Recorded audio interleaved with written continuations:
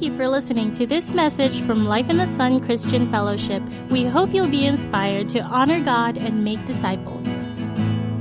Well, today we are beginning a new series. This is a series in the book of Colossians. And I want to encourage you as we're going through this series to read Colossians with us.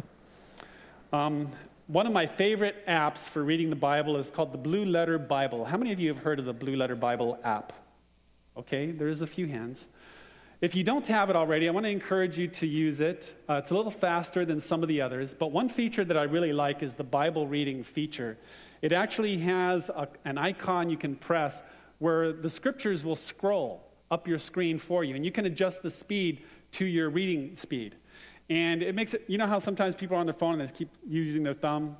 You don't have to do that. It's really nice. Beyond that, it's a wealth of resources, literally thousands of dollars worth of resources in terms of commentaries and other Bible versions. You can, if you want, you can even listen to it audibly. For those of you who prefer to listen versus read, you just put in your headphones, and you can listen to dramatized versions of the Bible in any version. And so really cool app. I encourage you to check that out, Blue Letter Bible app, as we go through the book of Colossians. Well, as you see on the screen, the title of this series is called All and Nothing. And the normal phrase that we're accustomed to is all or nothing. And this is not a typo. This is on purpose. Usually all or nothing refers to our commitment. It's like, are you all in? Are you 100%? Because if you're not, then just forget it. It's all or nothing. Either we're going or we're not going. Sometimes you'll hear it this way, go big or go home. It's saying the same thing.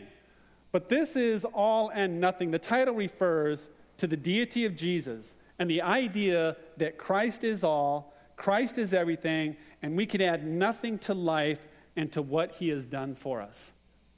Christ is all, he's everything, and we can add nothing to life or what he has done for us. Now, for some of you, how does that ring? That may come across as kind of an extreme statement, maybe kind of an exclusive statement. Really? That might be a question mark in some of our minds. But I want to encourage you to realize that as the source of life, he really is everything, as the creator. And sometimes we get misled by the thinking of this world to think that we are a source unto ourselves. And we're not. But if that thinking is there, I just encourage you, try holding your breath. Go ahead, we'll wait for you. And we'll see how long that lasts. You see, because truly, we are dependent on what God gives us. All and nothing. Christ is all. And we can add nothing to life. We can only receive it. We can only receive it. I have a video that we'd like to show you real quick. Just says the same thing, but in a much better way. And so you would go ahead and show that.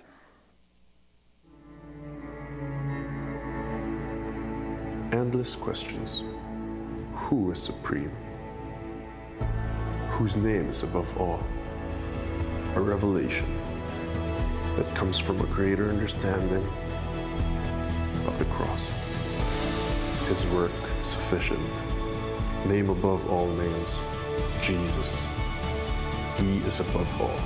He has given all, and nothing we do can be added to it. All and nothing. The theme of this particular series is focusing on one characteristic of the deity of Jesus, and it's called the preeminence of Christ. That's the theological term, the preeminence of Christ. You've heard of eminence? Like in a movie, somebody might say, yes, your eminence. It refers to their high rank or their high standing. Well, Jesus is preeminent. He's before all, he's above all, he's first of all, he is all. This is about the preeminence of Jesus.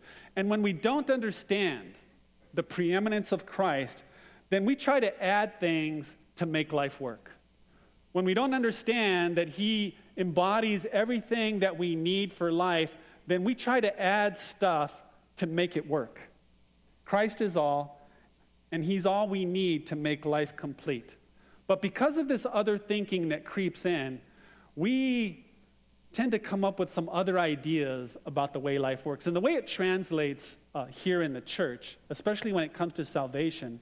And there are many segments of Christendom that kind of fall into this kind of thinking. There's a lot of faulty thinking out there. Sometimes there's the idea that salvation is Jesus Christ plus a lot of hard work. And you'll hear that thinking as you talk to people about their ideas of, how do we get right with God? How do I have favor with God? How do I go to heaven? And a lot of the thinking out there is, well, yeah, Jesus is there and he forgave us, but, God only helps those who help themselves. Have you ever heard that phrase? It's kind of that rugged independence and individualism that we have. It's almost like a stronghold in the mind that we have a hard time letting go of. A real man is one who pulls himself up by his own bootstraps. That's that being your own source that I talked about earlier.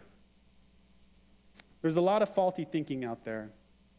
Another one is, if it's in a more religious context, is the idea that salvation is Jesus Christ plus religious rituals, or maybe religious practices, or maybe religious ceremony, maybe kind of a religious lifestyle. Let me give you a couple examples. One of them is the idea of asceticism. How many of you have heard about asceticism? It's a term that describes harsh treatment of the body. Asceticism is the idea that if I suffer, that I'm more spiritual.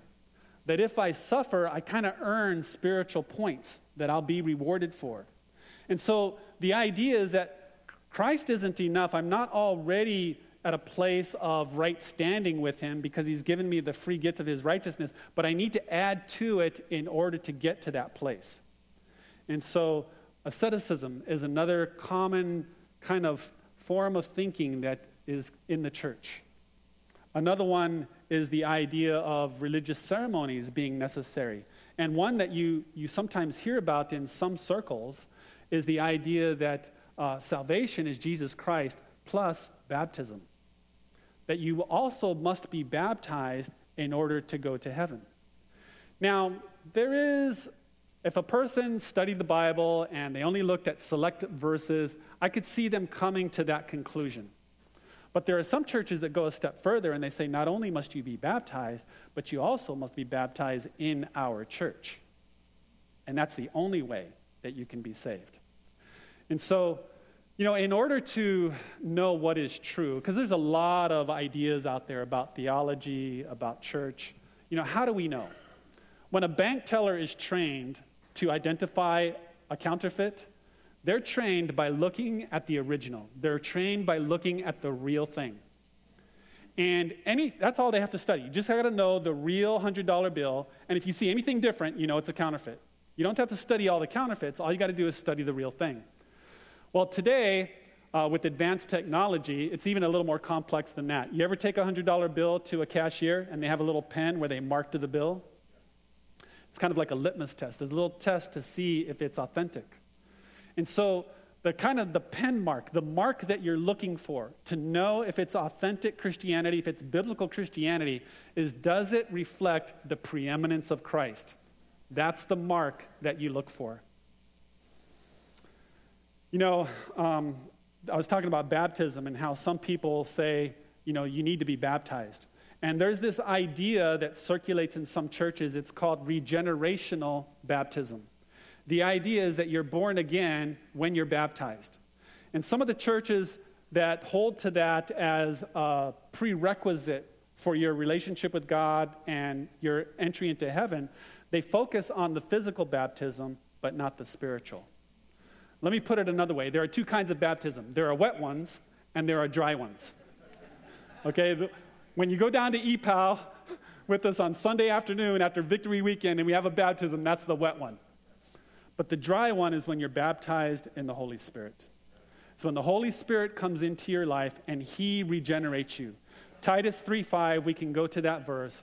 Titus 3:5 says he saved us, not on the basis of deeds which we have done in righteousness, but according to his mercy, by the washing of regeneration and renewing by the Holy Spirit. So you have to receive the Holy Spirit in order to be regenerated. Let me put it this way. As we study the book of Colossians, Paul is saying this: salvation is Jesus Christ plus nothing. Salvation is Jesus Christ plus nothing. He is all, and we can do nothing to add to his finished work. All we need to know is Christ alone. That's what it means when we say all and nothing.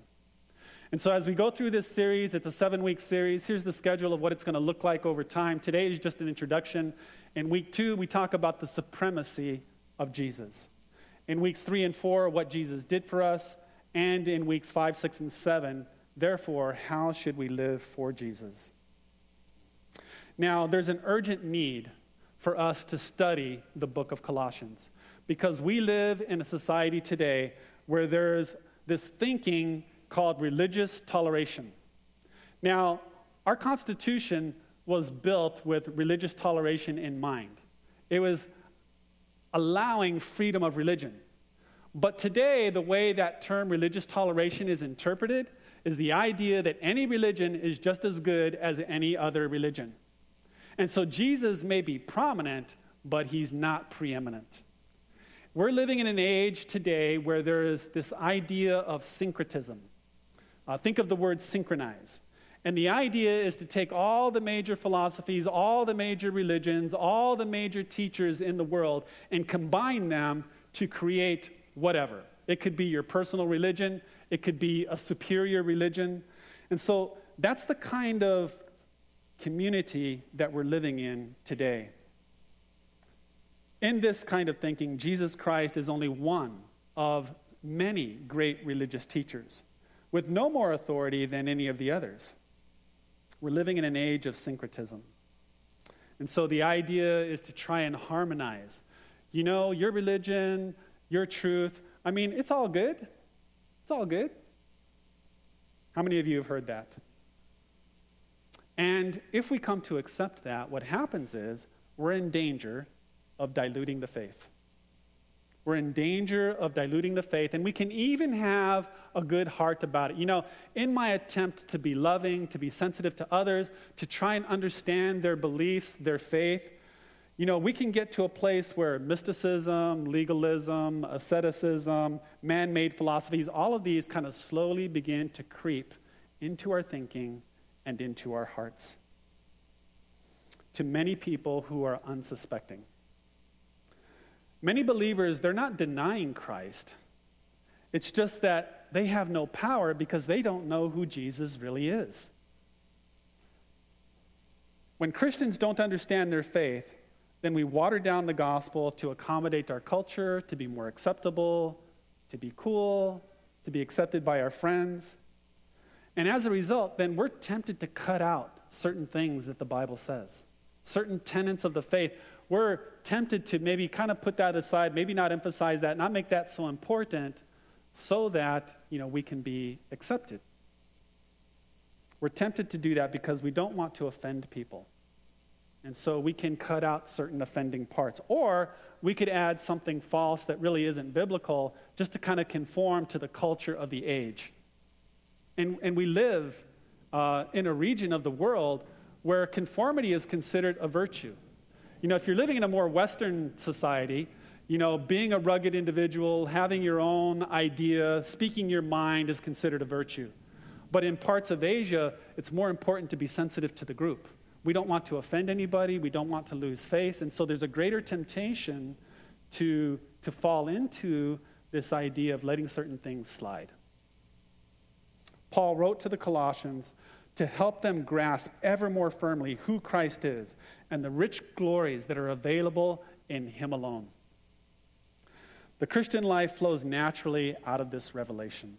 You know, it's the idea that the Christian life really is Christ flowing through an individual. God manifests the life of Christ through an individual as they abide in him. Paul's first step in helping the Christians in Colossae to accomplish this was to pray for them. To pray for them. He knew the danger, and he was deeply concerned, and so he prayed for them. And he was constant in his prayer. He says in the beginning of his letter to the believers in Colossae, he said, "We do not cease praying for you." Wow. Think about that for a moment. As raising the bar in terms of showing concern for others. He said, "We do not cease in praying for you." And prayer is needed for every church. Prayer is needed for every believer, especially those who are facing false teachings. Praying for others will lead them to a deeper experience with God. It'll help them have a much stronger walk with God. You know, when my kids were little, I used to drive them to school every day. And we had this little routine. We'd drive by Winchell's and get a donut with sprinkles and then go on to school. And then we'd park in the parking lot and I'd pray for my kids. And then they'd go off to class. And we just did that every day, every day. And then one day when they got a little bit older, they said, "Hey, Dad, can we ride the bus?" I'm like, "No, I don't want you to ride the bus." So, a couple days, weeks go by. "Hey, Dad, can we ride the bus?" "No, I don't want." "Dad, how come we can't ride the bus?" And I don't want to plant things in their mind or seeds in there. I don't want them to live based on fear or anything like that. And I'm just like, "No, we're not riding the bus." But they were consistent. All my friends ride the bus. So one day, they got older. I said, "Okay, you can ride the bus." And so at the end of the day, I'm really curious. So I'm like, "How was your day?" And like, it was fine. I was like, "Okay, good." So next day, they ride the bus. I asked, "How was your day?" "It was good." Third day, they said, "Dad, can you come pick us up?" I'm like, "What? What happened on the bus?" They said, nothing. It's okay. It's just that, it's not air con and it doesn't stop by McDonald's. And I'm like, "Okay, you can ride in the car." And so, that was the routine. Day after day, week after week, year after year, took them to school, prayed for them. Just yesterday, my older daughter, Tara, she texted me. I don't know, I feel like crying. And she said, "Hey, Dad, are you there?"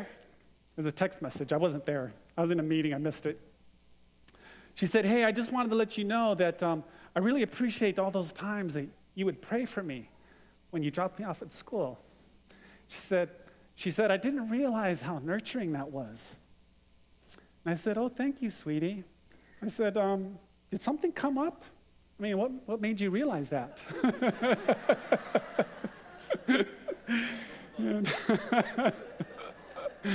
Oh, man.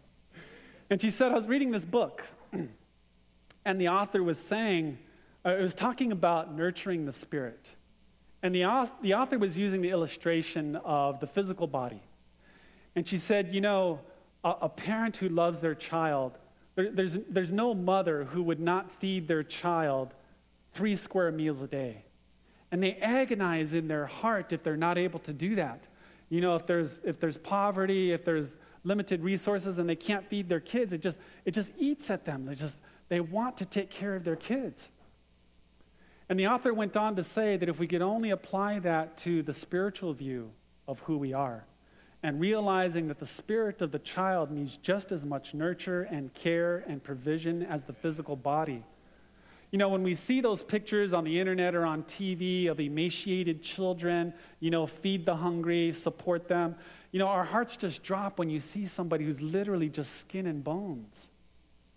But if you could see the spirit of a child, we would be aware that there's so much need for nurture, to speak love and to encourage and to support and to help build them up and to have confidence and to know that, they're loved and they belong and they're welcomed.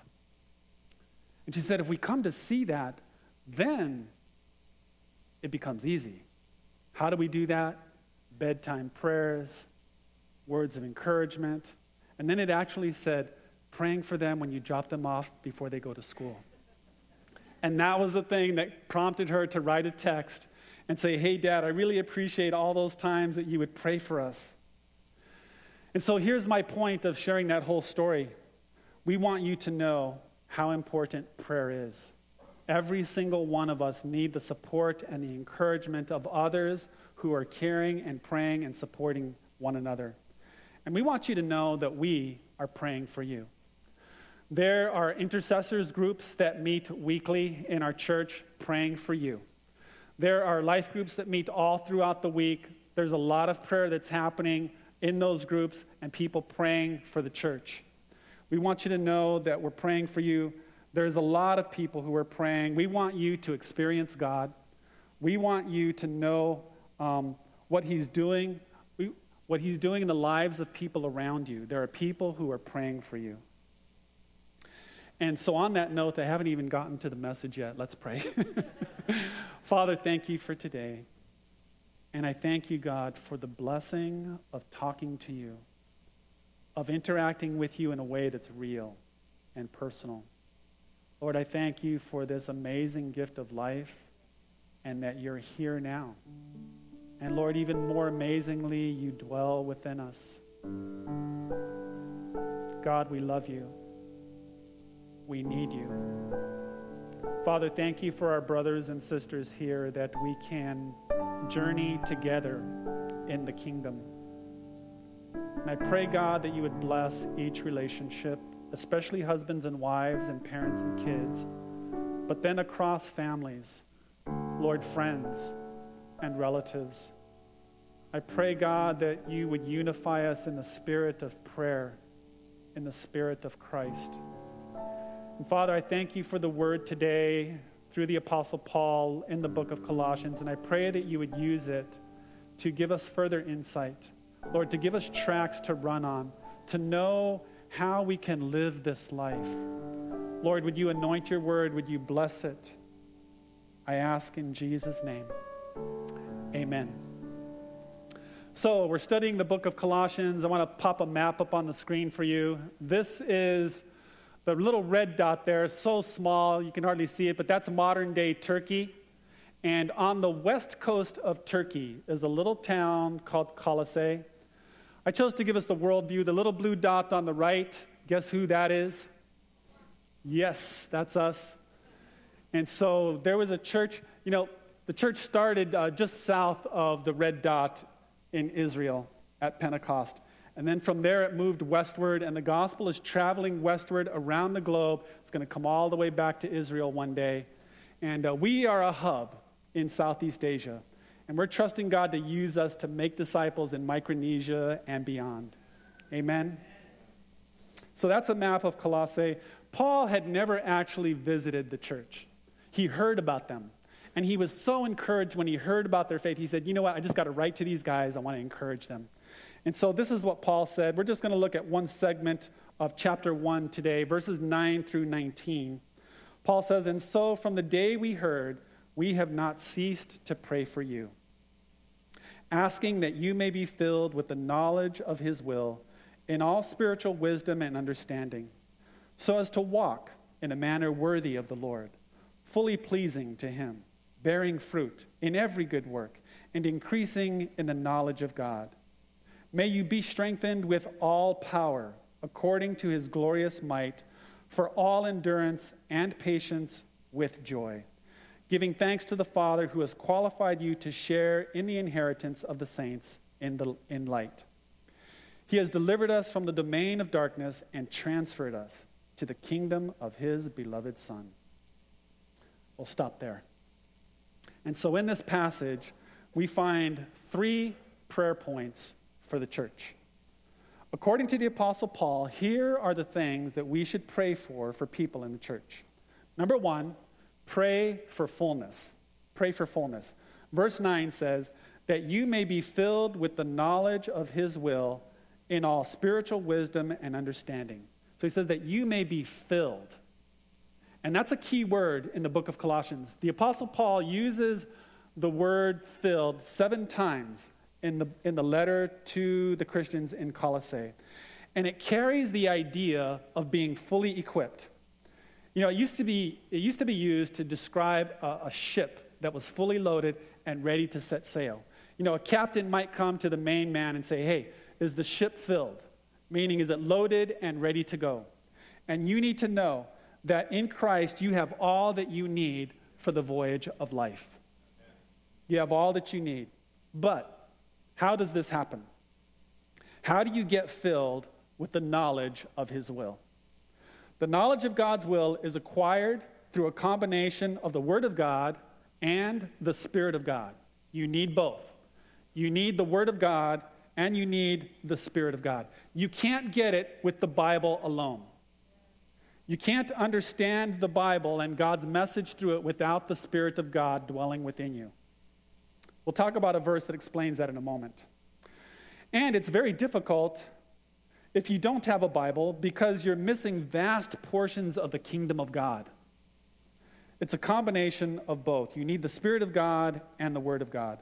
And Paul explains the importance of the Holy Spirit when it comes to understanding God's will. It's found in 1 Corinthians chapter 2, verses 11 through 13. Paul says, "Who among men knows the thoughts of a man except the spirit of the man which is in him? Even so, the thoughts of God no one knows except the Spirit of God. Now we have received the Spirit not from the world, but the Spirit who is from God, that we might know the things freely given to us by God." In other words, the Spirit of God enables us to know the things of God. So I want to share an example of, well, what does that look like? So 7 years ago, Terry and I were living in Washington State. And we had just finished an internship for biblical counseling. And we were looking for the next step. Where do we go from here?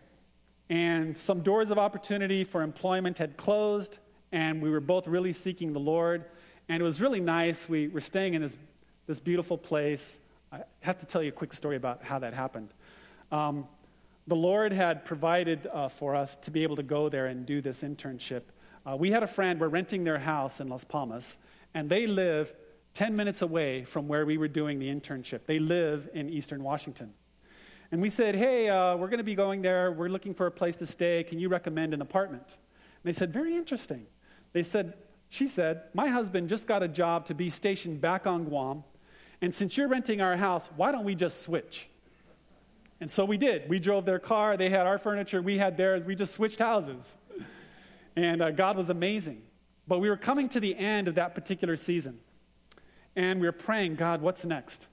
And I'm sitting in the backyard, and the Lord says to me, "Turn to Leviticus." And my response was not very spiritual. I said, "Leviticus?" I said, "Thanks, Lord, great." I said, "That's a big book." I said, "Where in Leviticus?"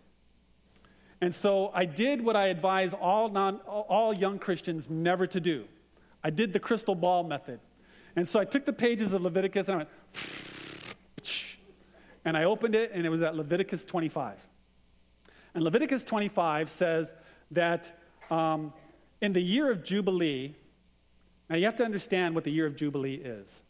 The Bible talks about the Sabbath, right? Every 7 days, you should take a rest.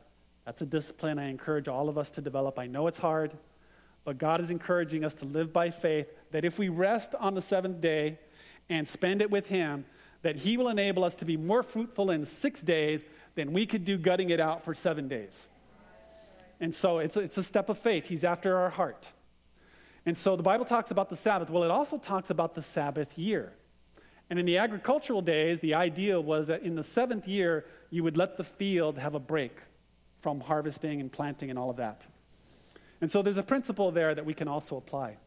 And God has this kind of like monologue with His people in Leviticus 25. He says, "But if you take the Sabbath year off, you will ask me, how will I feed my family?"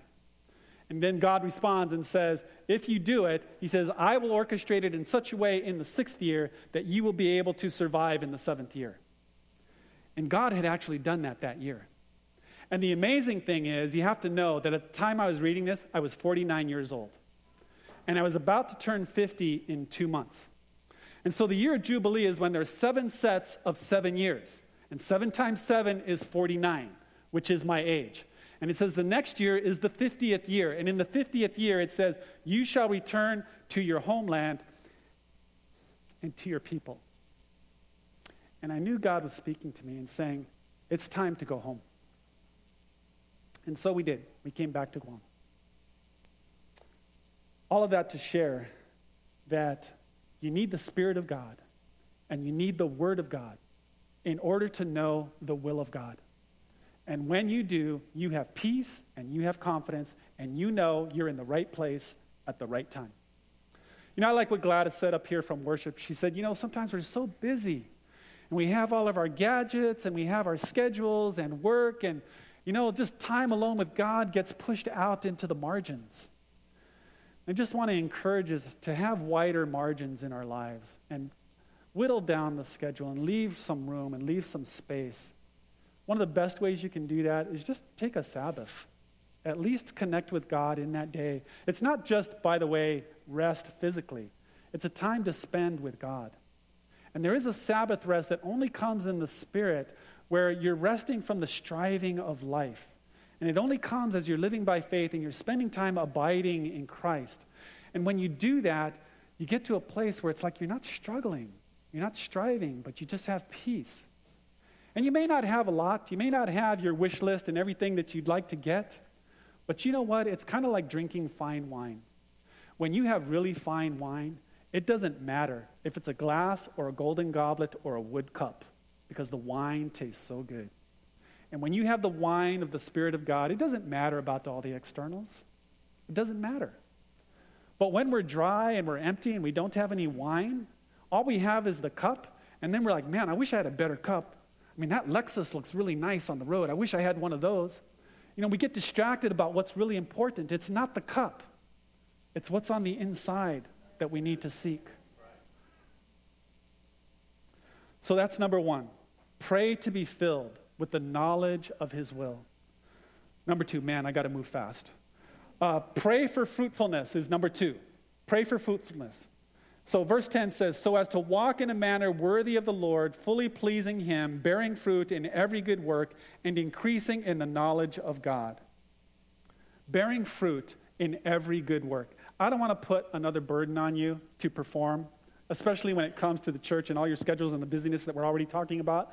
And so I just want to share the idea with you another way. When you're born physically, you are born, the moment the cell multiplies, you are born with all the chromosomes, all the DNA for everything that you will become. The color of your hair, the height of your body, your intelligence, it's all there from the very beginning.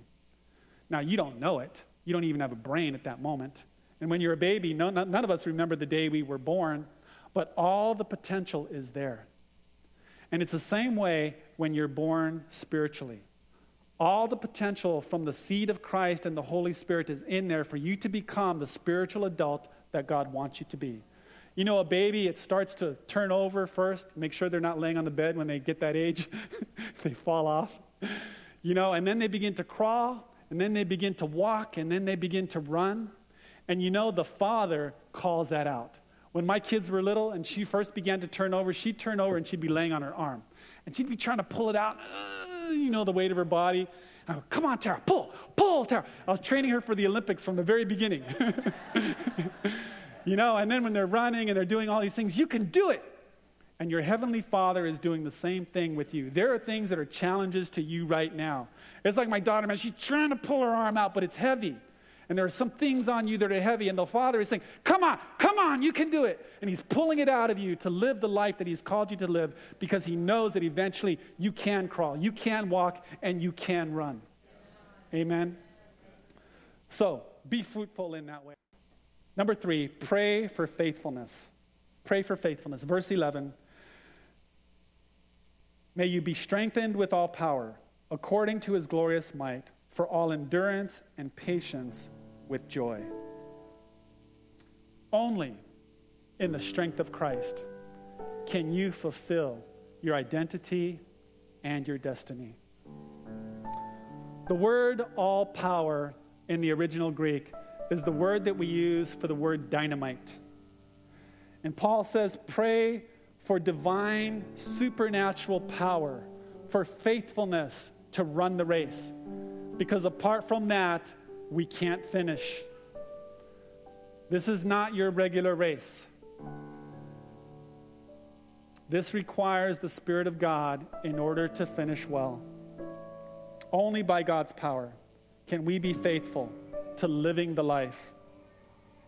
And so here's the point of all of this. If I could summarize it all in one word, today's message, all in one word, pray. Pray. Pray for fullness fullness to be filled with the knowledge of his will, fruitfulness, bearing fruit in every good work, and pray for faithfulness, and that is the power to endure with patience. In summary, let's be like the Apostle Paul, who prayed for the Christians in Colossae. Let's pray the same way. And I'd even like to make it a personal application today. I know we normally don't do it this way, but if you would just find a partner sitting nearby. And with these 3 prayer points up on the screen, I'd like us to pray for your friends, your family, pray for your church family. We're just going to take a few minutes to go ahead and pray as the Apostle Paul prayed, and then I'll close us here in a moment. Let's pray.